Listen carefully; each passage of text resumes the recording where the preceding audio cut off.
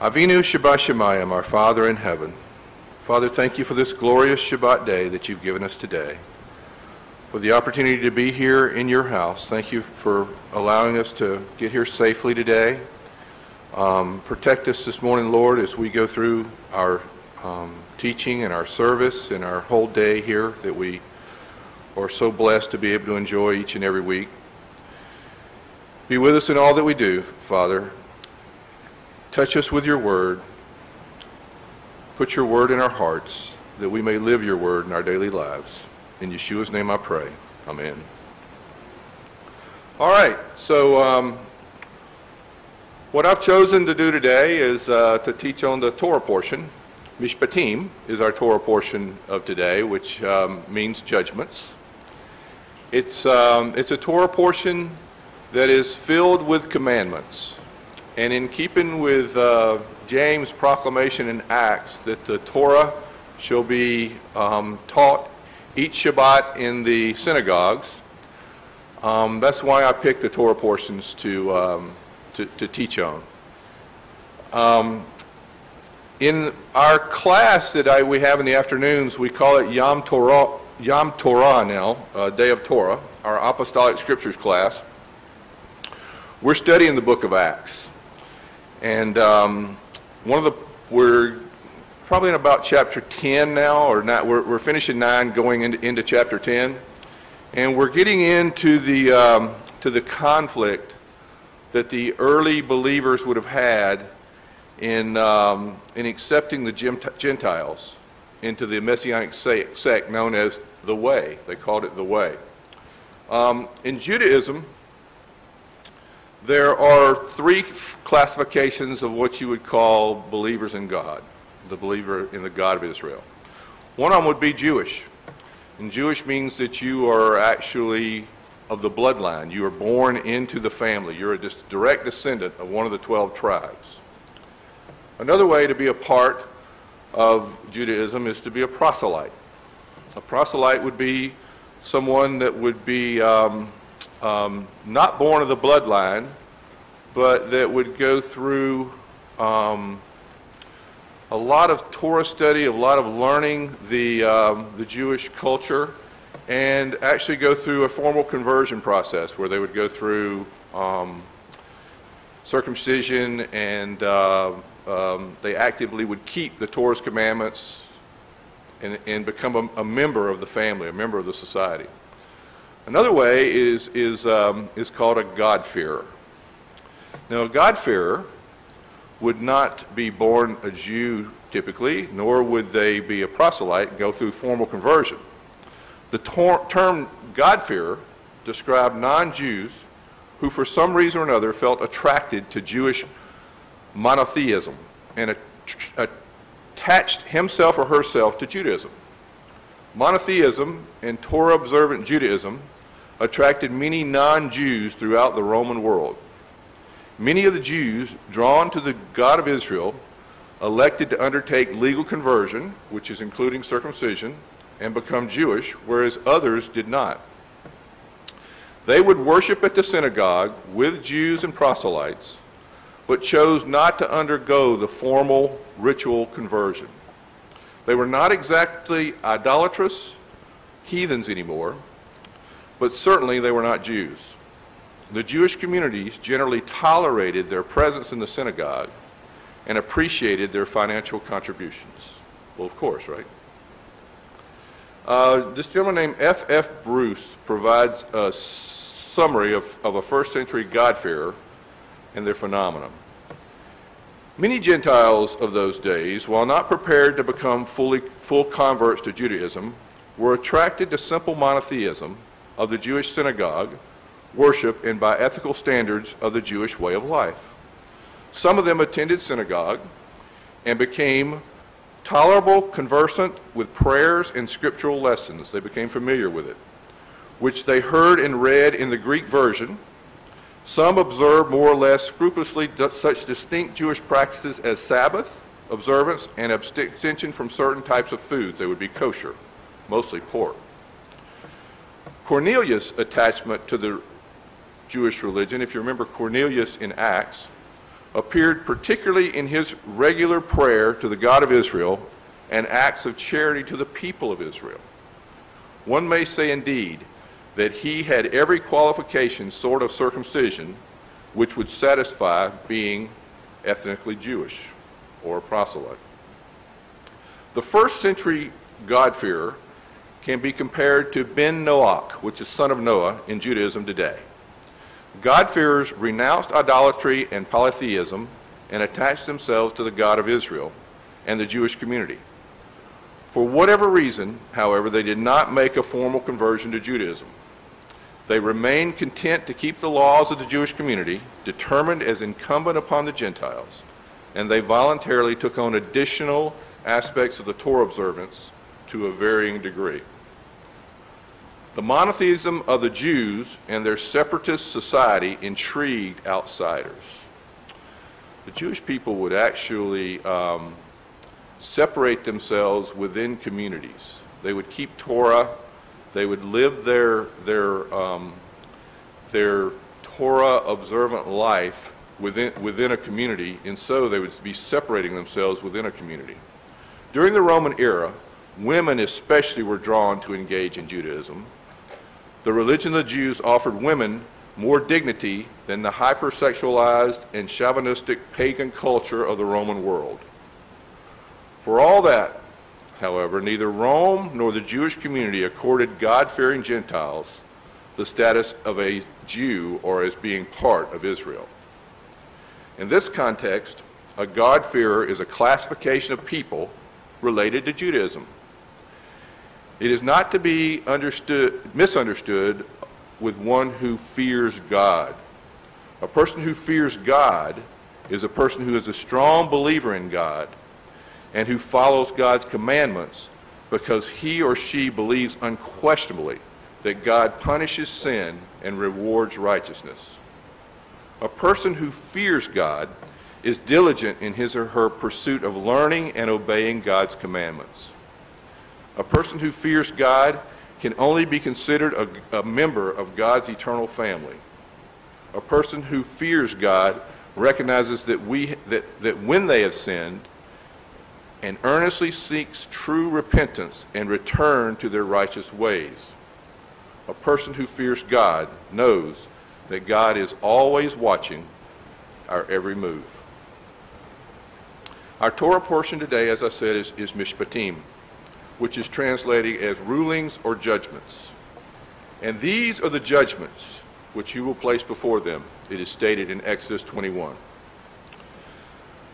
The first 3 chapters of this Torah portion deliver a legal code of laws and commandments that form a nucleus for the Torah's laws. The last chapter tells the story of how the people of Israel consented to keep those laws and entered into a covenant relationship with God through a series of rituals conducted by Moses. They accepted God as their God. They accepted his Torah and entered into covenant willingly with God at the end of this Torah portion today. This portion is one of the most mitzvah-filled Torah portions. It contains 23 positive and 30 negative commandments, 53 some odd commandments. Within those commandments are included the laws regarding the Hebrew manservant and maidservant, manslaughter, murder, injuring a parent, kidnapping, cursing a parent, personal injury, penalty for killing a slave, personal damages, injuries to slaves, categories of damage, compensatory restitution, culpability for personal property damage. They actually address in detail what you should do if you damage someone else's property. Seduction, occult practices, idolatry, oppression of widows, children, and orphans. This portion contains laws about lending money, not cursing judges or leaders, tithes, firstborn sons, justice, returning strayed animals, assisting unloading a fallen animal under its load. And then it goes on to cover the sabbatical year, the Shabbat, or the Sabbath, and the 3 pilgrimage festivals of Pesach, Shavuot, and Sukkot. Mishpatim concludes with the promise from Adonai to lead us into the land of Israel, safeguard our journey, ensure the demise of our enemies, and guarantee our safety in the land, if we uphold the Torah and do the mitzvot. Moses makes preparations for himself and for the people, and then he ascends Mount Sinai to receive the 10 Commandments. This Torah portion comes after last week's Torah portion where God actually gave the 10 Commandments to the children of Israel. Note that this is the Parsha of Shavuot. Shavuot was celebrated for thousands of years before the disciples or the apostles gathered in the temple after Yeshua ascended. And they were celebrating, among other things, the giving of the Torah and the Book of the Covenant. This Parsha, dealing primarily with civil and tort law, with the 10 Commandments that were just given last week, and the laws of the altar provide a startling insight into Judaism. To God, there is no realm of religion. Most people think of religion as a matter of ritual and spirituality. Western man differentiates between church and state. The Torah knows no such distinction. To the contrary, all areas of life are intertwined, and holiness derives from halachically correct business dealings no less than from piety in matters of ritual. The sages teach that one who wishes to be chesed, or a devoutly pious person, should be scrupulous in matters of civil and tort law, for in Judaism the concept of temple is in the courtroom as well as in the synagogue. There is no separation. The Talmud teaches that one who wishes to become religiously devout should be careful regarding the laws of damages. This forcefully refutes the common misconception that religion is confined to ritual and temple. One who is negligent with someone else's property is as irreligious as someone who is negligent in the Shabbat or kosher observance. The above dictum of the sages shows that the Torah embraces all areas of life and that holiness is indivisible. Several of the laws speak of bringing the case before Ha-Elohim, i.e. before God. This seems to imply that the supreme judge would settle legal matters. But the context indicates that the Torah envisioned a human court of judges. Numerous commandments regarding dispensing justice fairly and testifying honestly make it clear that human courts are in view. Some English translators choose to translate Elohim, Ha-Elohim as God, while others choose to translate it as judges. Perhaps both are correct. Jewish thought does not sharply distinguish between the domains of civil, moral, and ceremonial law. They are all God's Torah. An ancient Israelite judicial court was also a religious court. The legal issues they debated and decided pertained to interpretation of the Torah. God was at the center of the Torah's legal system. To appear before a Torah court of law is to appear before God, for the Torah dispenses God's law. Modern Western readers find many of the laws in this Torah portion harsh, primitive, and otherwise distasteful. The laws reflect a different world from our own. When the Torah begins to speak in matter-of-fact manner about the institution of slavery, about the selling of one's daughter, about repaying measure for measure, it disconcerts the modern reader. He or she is tempted to comfort himself with the notion that the unpleasant laws have been done away with by the New Testament and replaced by kinder, gentler, and nobler virtues. On the contrary, the mouth of God spoke every commandment of the Torah. Human society may change, but God does not change. Each mitzvah is holy and eternal. Every commandment distills his essence and communicates a pure revelation of his person. The study of the commandments is the study of God. Obeying the commandments is true worship of God. As soon as we began to discard the commandments, we have begun editing and reshaping the Almighty into an image that we deem more appropriate. If a person realizes that Torah is God's own self-disclosure to the world, he will appreciate the enormous gravity in declaring that the same Torah is null and void. The Talmud reminds us that the Torah was not given to angels. Instead, God gave the Torah to a flawed and sinful human beings.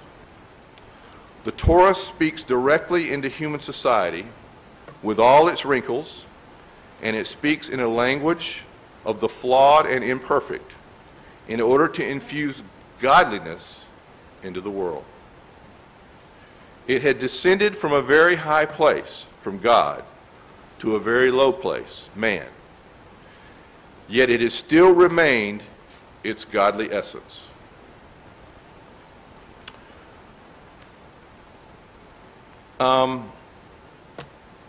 There's a work that it's called the Book of Mitzvot. And this particular one is put together by Art Scroll, is put out by Art Scroll. There's this term called kunuk, which is, I think it's like a 13th century expansion on Maimonides or Rambam's detail of the 613 commandments. And in this book is it's basically a series of 10 books. All 613 commandments are given in detail. And I'm going to go through a few of them in a moment, but I wanted to give you a little introduction to this book of mitzvos. And this is Jewish, definitely Jewish. It's not messianic, so it's spoken from a Jewish perspective. But that's okay. I mean, that's the family that we've attached ourselves to. And this is from the introduction to the book of mitzvos. The Torah states that Adam and Eve were placed in the Garden of Eden to work it and to guard it. The task of working and guarding the Garden of Eden was not something that could be taught in schools of agriculture. Rather, we must understand that although the Garden of Eden had an outer form of soil and trees, its essence was spiritual indeed. Spirituality is the underlying essence of all human and material existence. That is how we must understand the Torah's description of Pesach, Shavuot, and Sukkot as being spiritual holidays. They are all sort of centered around agriculture in our earthly sense, but there's spirituality in those appointed times of God. Spring is a time when the earth rejuvenates itself after the death of vegetation in the cold winter. Springtime, therefore, serves as a metaphor for people's ability to change themselves after a moral or other downfall. It's an opportunity. It's an opportunity to renew yourself. And God's world works that way. God's world is constantly renewing itself. We have new days every day, and spring is a time of renewal. That's also what happened during the month of Nisan in Egypt, when our ancestors emerged from slavery of body and spirit to begin the advance to Sinai to receive the Torah and become a kingdom of priests and a holy nation. This potential to turn away from sin and ascend to greatness always exists, and particularly every year with the arrival of Pesach. Nisan and Pesach represent spiritual rejuvenation. The same is true of Shavuot and Sukkot. Both spiritual and material existence require active work and protection in order to thrive. The sages derive from Scripture that rain is in a spiritual sense, is Torah study, and seeds are the performance of the Torah's commandments. Those are means through which the spiritual earth can produce life-giving crops. As the prophet Hosea says, "Sow righteousness for yourselves, and you will reap according to your kindness." When one righteously and kindly uses his resources to help others, he will reap the benefits, not only in the gratitude that the other person expresses toward him, but in his own growth as a better person. A person's body is not the person. The person is the inner substance beneath the flesh, limbs, and organs. When Job complained to God about his misfortune, he agonized. "You clothed me with skin and flesh. You covered me with bones and sinews." Job said emphatically that skin, flesh, bones, and sinews are his covering. Well, if so, who is he? Or what is he? Job, like every human being, is the inner self, the spiritual self, the soul. God created the body as a garment for the soul to correspond to the spiritual contours of the soul. The body has 248 parts, and there are 365 sinews to connect the body parts and enable them to function and to receive nourishment through the circulatory system. 248 and 365 is 613. Then he breathed the soul into the body so that its 248 and 365 spiritual parts and sinews could bring the body to life and activate it to perform the commandments. That the body is no more than a garment is clear, since there is no more life in the body when the soul leaves it. God created good and evil in the world so man would be able to overcome temptation and thereby be worthy of reconciliation with him. Just as a pure soul inhabits the body, so does an impure spiritual source, the evil inclination. And there is an internal conquest between the two. Each needs spiritual nourishment in order to exist. The nourishment of the holy soul is observance of the commandments, and the nourishment of the evil inclination is just the opposite. Rambam, in his work Mishpatim Torah, identifies 613 commandments in the Torah, 365 negative commandments, and 248 positive commandments. Negative commandments being commandments that tell you not to do something, and positive commandments are commandments that tell you to do something. He believes that negative commandments are meant to prevent the Jew from harming or even losing his predestined share in the world to come. And he believes that the positive commandments give the Jew the opportunity to elevate himself and thereby increase his share in the world to come. The Torah's commandments relate to all areas in one's life. So let's look at a couple of these commandments. I didn't mark many of them. There's 53 of them. Y'all would really get bored if I tried to go through too many of these. But it's interesting how they lay these things out. And this particular book covers 65 commandments, so there's 10 different books that cover the 613 commandments. And I'm going to cover this one here that is listed in Exodus 21:2. And it says, "If you buy a Hebrew servant, he shall work for 6 years, and in the seventh he shall go free for no charge." Now this is the first commandment that's given this week in Mishpatim after the 10 commandments were given last week. So there must be some importance to this being the very first commandment given.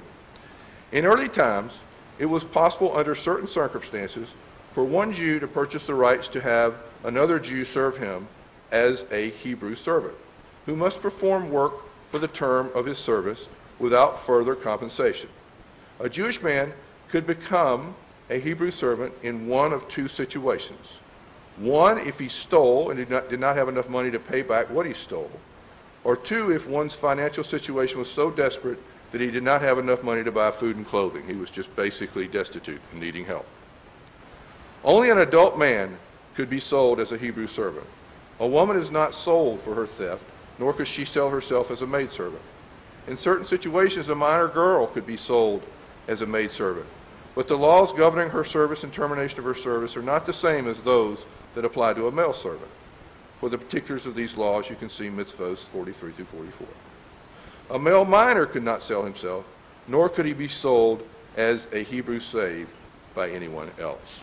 So this is kind of giving you some definition of the commandment. They give us this underlying purpose of the mitzvah. Among the underlying purposes of this mitzvah is that God desired his nation Israel, whom he chose from among the other peoples of the world, should be a holy nation, replete and crowned with all good and exalted qualities, as the heavenly blessing will thus rest upon them. Kindness and mercy among the finest qualities that are among the finest qualities that a person can attain in the world. Therefore, he enjoined us through this mitzvah to have mercy upon one who is under our authority, such as the Hebrew servant, and to bestow upon him kindness in accordance with the laws written in this Torah passage regarding the servant, as well as in accordance with the oral law that we know through tradition. This mitzvah applies to, this is the applicability of the mitzvah. I can always talk. This mitzvah applies to both men and women, for a woman may not purchase a servant.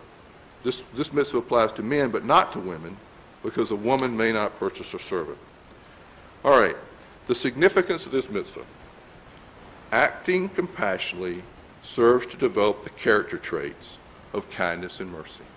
It was teaching you to act compassionately, is what that mitzvah was teaching you to do.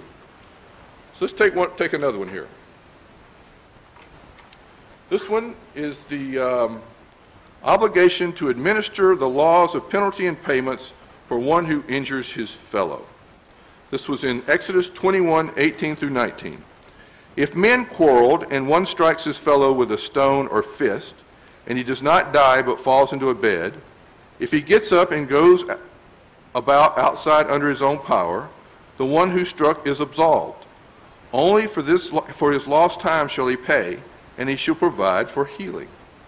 This mitzvah focuses on the 5 payments that an assailant is obligated to make to his victim, namely compensation for 1, damages, 2, pain, 3, healing, which is like medical expenses, 4, the loss of income while recuperating, and 5, humiliation.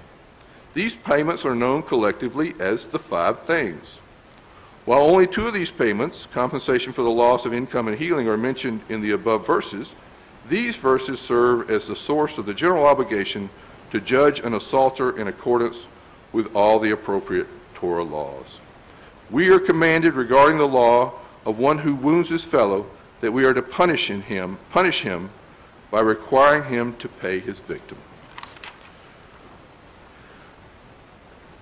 This is the underlying purpose. With respect to the underlying purpose of this mitzvah, as well as all the mitzvahs included in the Torah that are related to the topic of justice, I have no need to toil to find underlying reasoning for the matter, because it is sensible and easily understood. If there is no justice, people will not be able to form a civilized society, and we will never be able to remain together as a community. It is therefore impossible for the world to survive without the establishment of laws that provide for justice. So I picked those 2. I got 2 more that are short.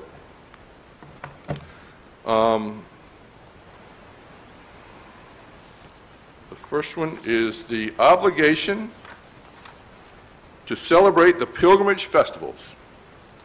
This is in Exodus 23:14. 3 pilgrimage festivals shall you celebrate for me in the year. In subsequent verses on this passage of the Torah, is identified the three occasions that are to be celebrated annually as national pilgrimage to the temple in Jerusalem: the festival of Matzah, the festival of Shavuot, and the festival of Sukkot. The passage further specifies that on these occasions all Jewish men must appear before the Lord at the temple, and it cautions us not to appear before him empty-handed. Elsewhere in Deuteronomy 16, the Torah mentions an additional requirement: to rejoice on these festivals together with our families and with the needy. And one more, which is the prohibition to cook meat with milk. Now, this is something that we struggle with tremendously, okay? This is in Exodus 23:19. You shall not cook a kid in the milk of its mother. So they go into a lot of different things about this, and there's actually a lot of rabbinic things about not eating hamburgers, cheeseburgers, right? Not eating meat with cheese. And we question this, you know. It is apparent from this that the prohibition to cook meat and milk together is not due at all to the harm one would suffer from eating such a mixture. Rather, the intent is simply that we should not perform the action of this mixing itself due to the necessity of distancing that matter which we have described, i.e., the blending of elements that must remain separate in accordance with the order that the Creator prescribed for his world. Some commandments we don't understand. Some commandments we don't have the capacity to understand. But the Lord gives them to us for a reason. And it's not our place to understand all of the commandments. So, Mishpatim, as every Torah portion, is divided into 7 sections where the 7 readers in the synagogue would have read those 7 sections on. I'm going to put this up here. In a teaching, in a Torah teaching. In a synagogue, the whole Torah would have been read back in the day. You wouldn't have just read a small passage like we do in our Aliyah. And this shows you the 7 different places, if y'all can read that. The 7 different sections. The first one is Exodus 21, 1 through 2, and it describes laws of liberty.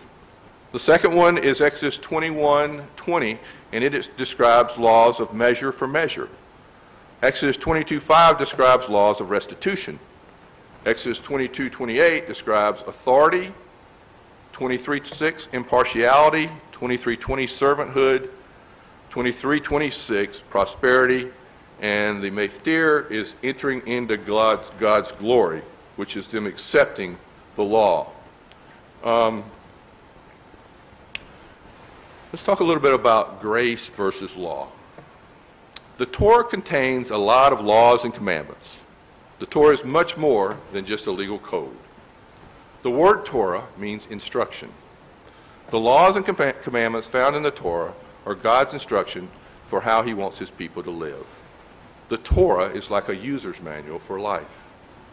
Of the 613 commandments that the sages traditionally derived from the Torah, more than 50 of them are found in this week's Parsha, as we talked about. What is this concept of grace versus law? What do we mean when we say that we are not under the law?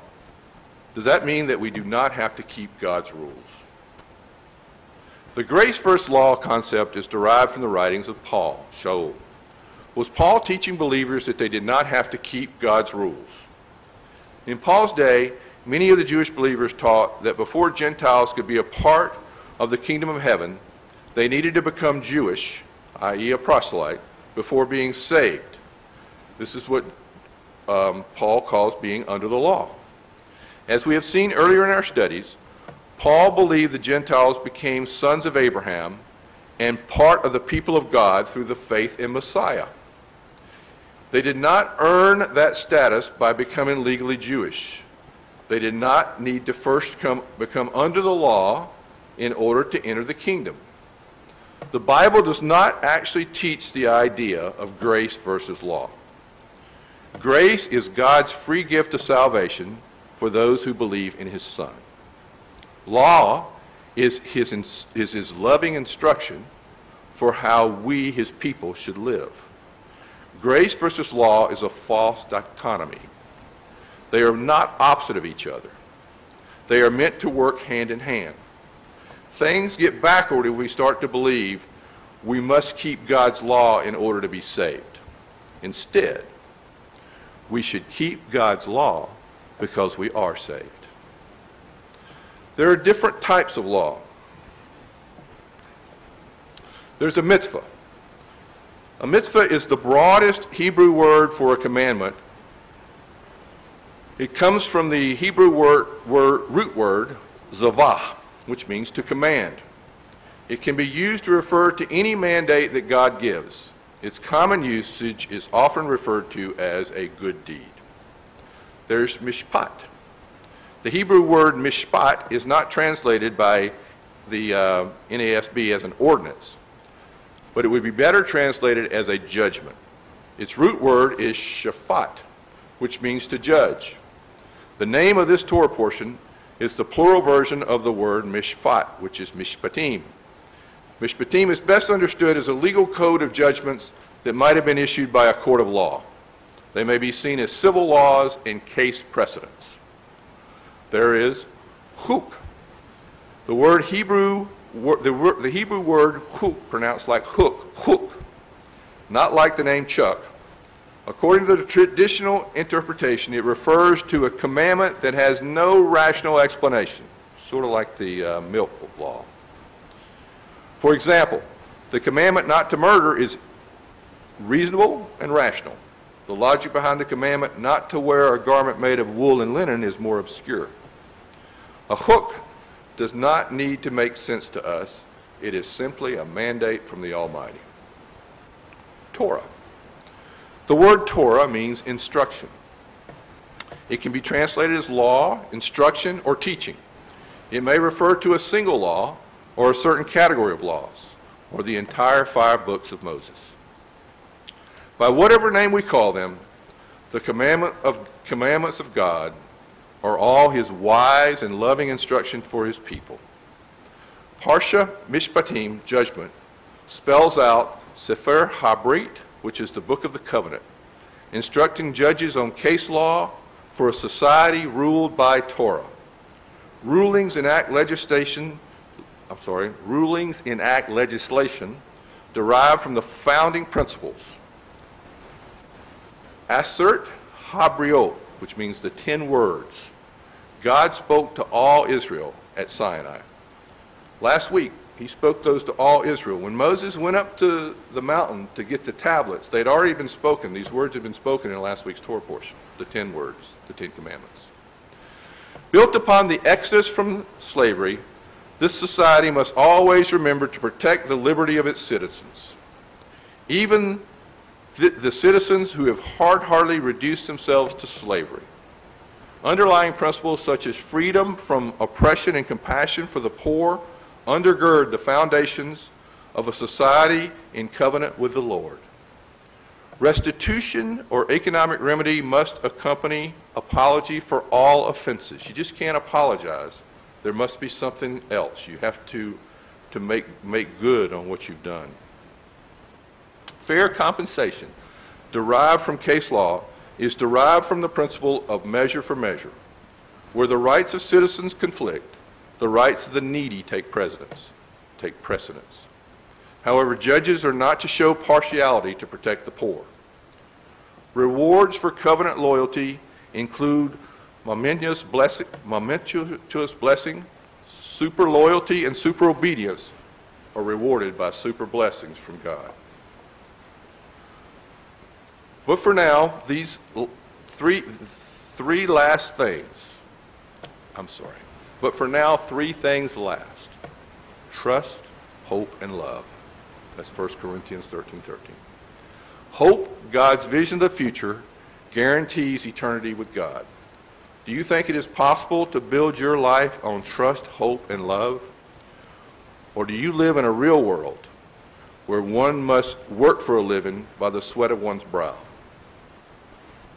Do you believe that man lives by bread alone? Yeshua quotes the Torah, that one must also live on every word that comes from the mouth of Adonai. The children of Israel did not work for a living in the wilderness. Their expenses zeroed out. Clothes did not get holes, shoes did not wear out, and bread came to them straight from heaven. Do you desire such an existence? Yet Israel remained slow to trust and hope that God would in fact provide, even as he was providing. Israel found that the idea of living the life of radical faith was just too scary.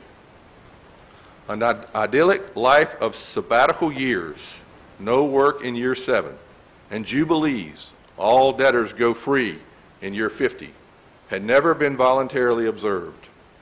Yet God promises that those who sow idealism based on his word will reap it, not only in the life to come, but in this real world as well.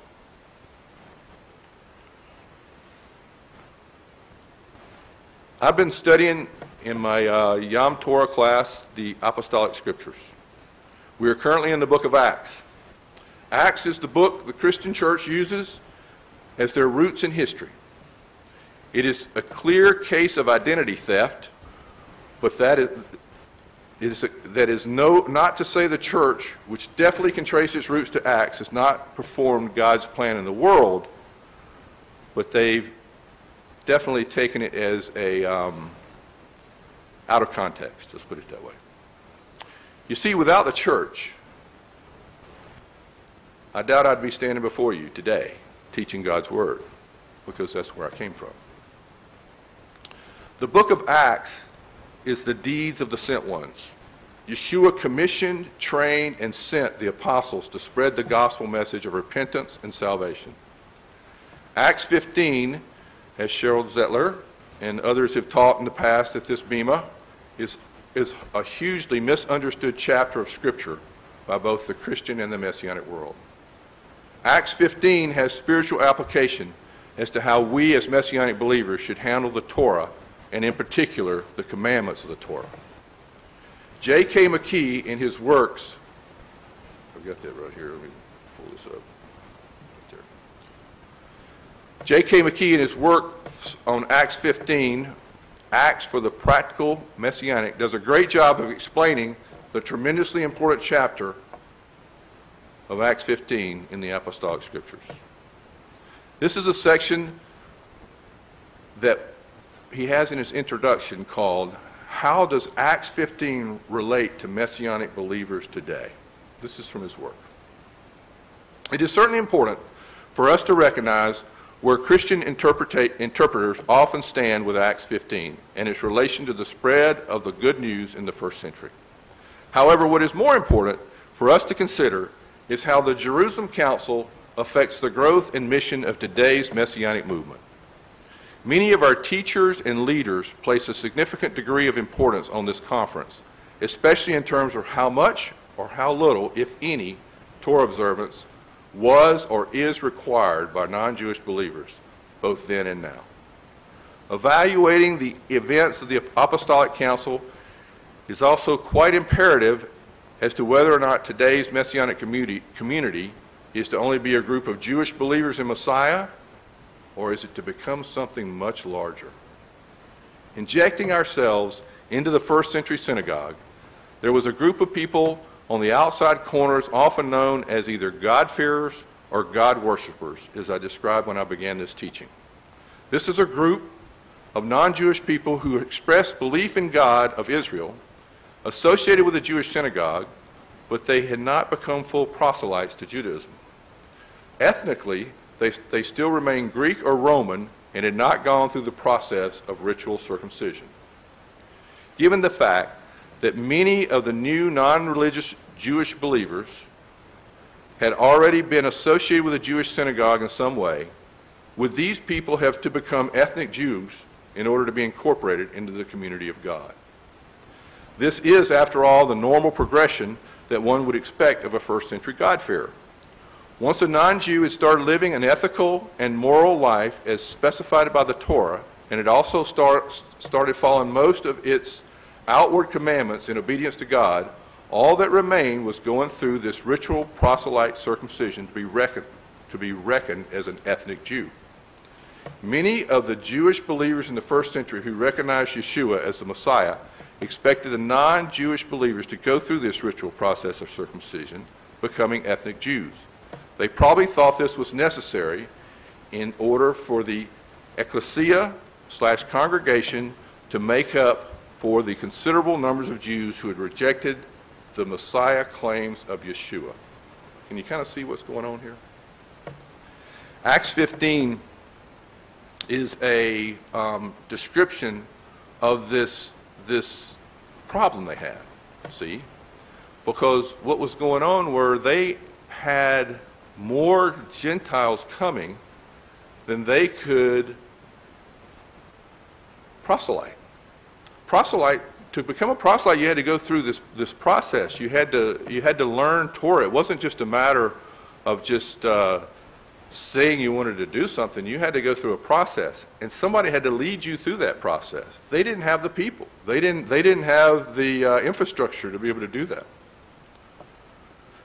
Since so many Jews had refused to recognize Yeshua as Messiah, it was necessary, they conceded, to admit Gentiles into the Messianic community in order to make up the full complement. I don't know if that's true or not, but that's what he says. But these Gentiles should be admitted on terms similar to those required of proselytes to Judaism.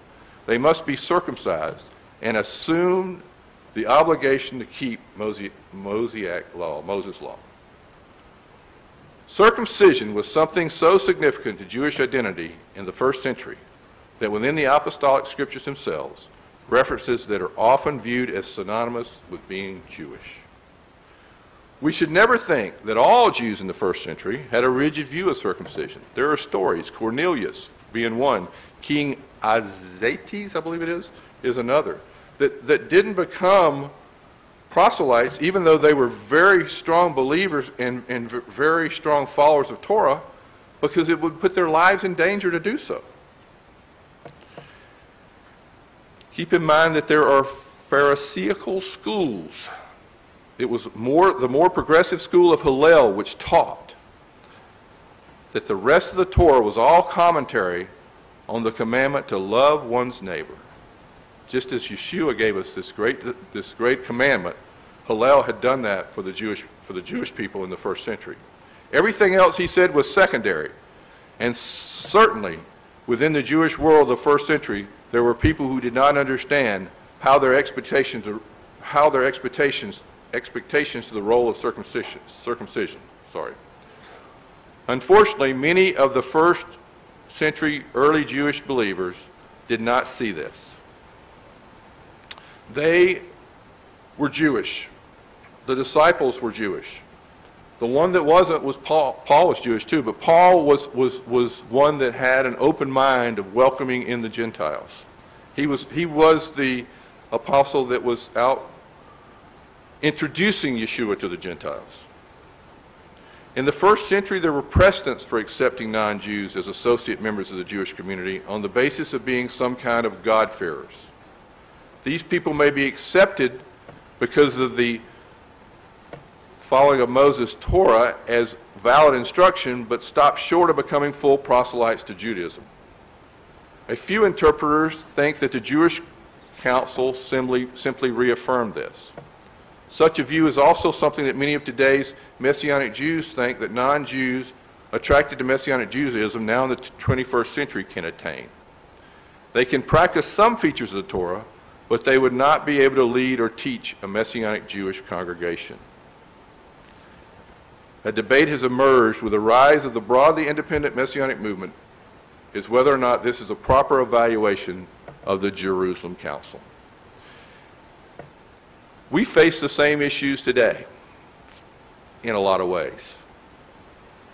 Many of us will become Messianic, and we almost become Orthodox. We almost think that that everyone has to follow the commandments as an Orthodox Jew would follow the commandments. But that's not us. That's not being Messianic. I'm going to sort of end this with this.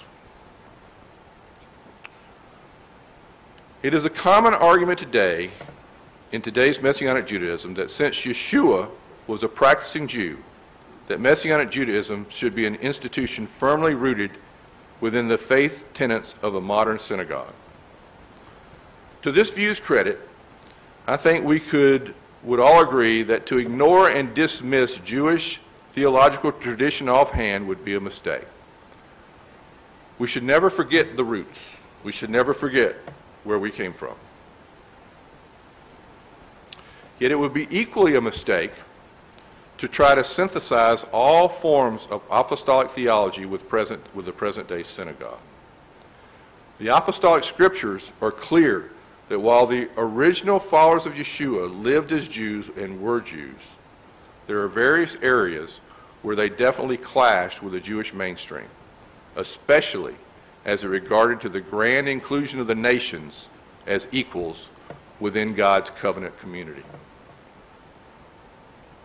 Similarly, for today's Messianic movement, to try to conform most, if not all, of our theology with current Orthodox Judaism would have to occur at the expense of the universal ramifications of the gospel for all humanity. We can never throw out the gospel.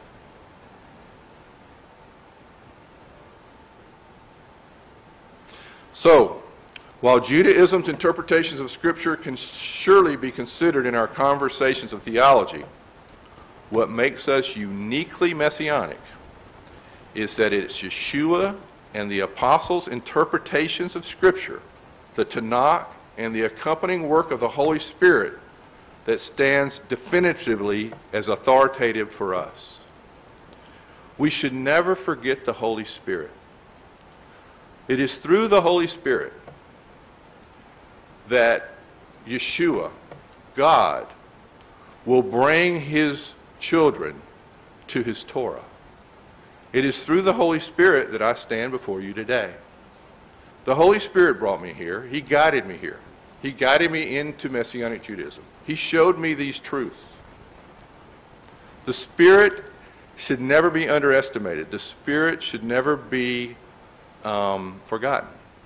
The Holy Spirit is the important gift that Yeshua gave to his apostles.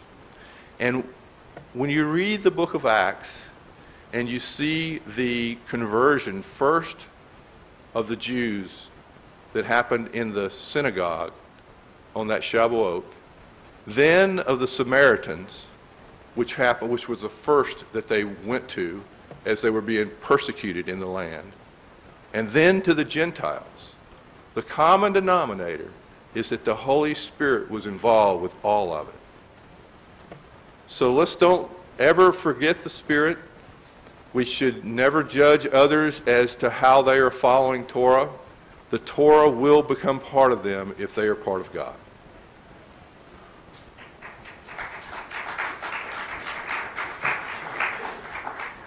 So let's end with a prayer.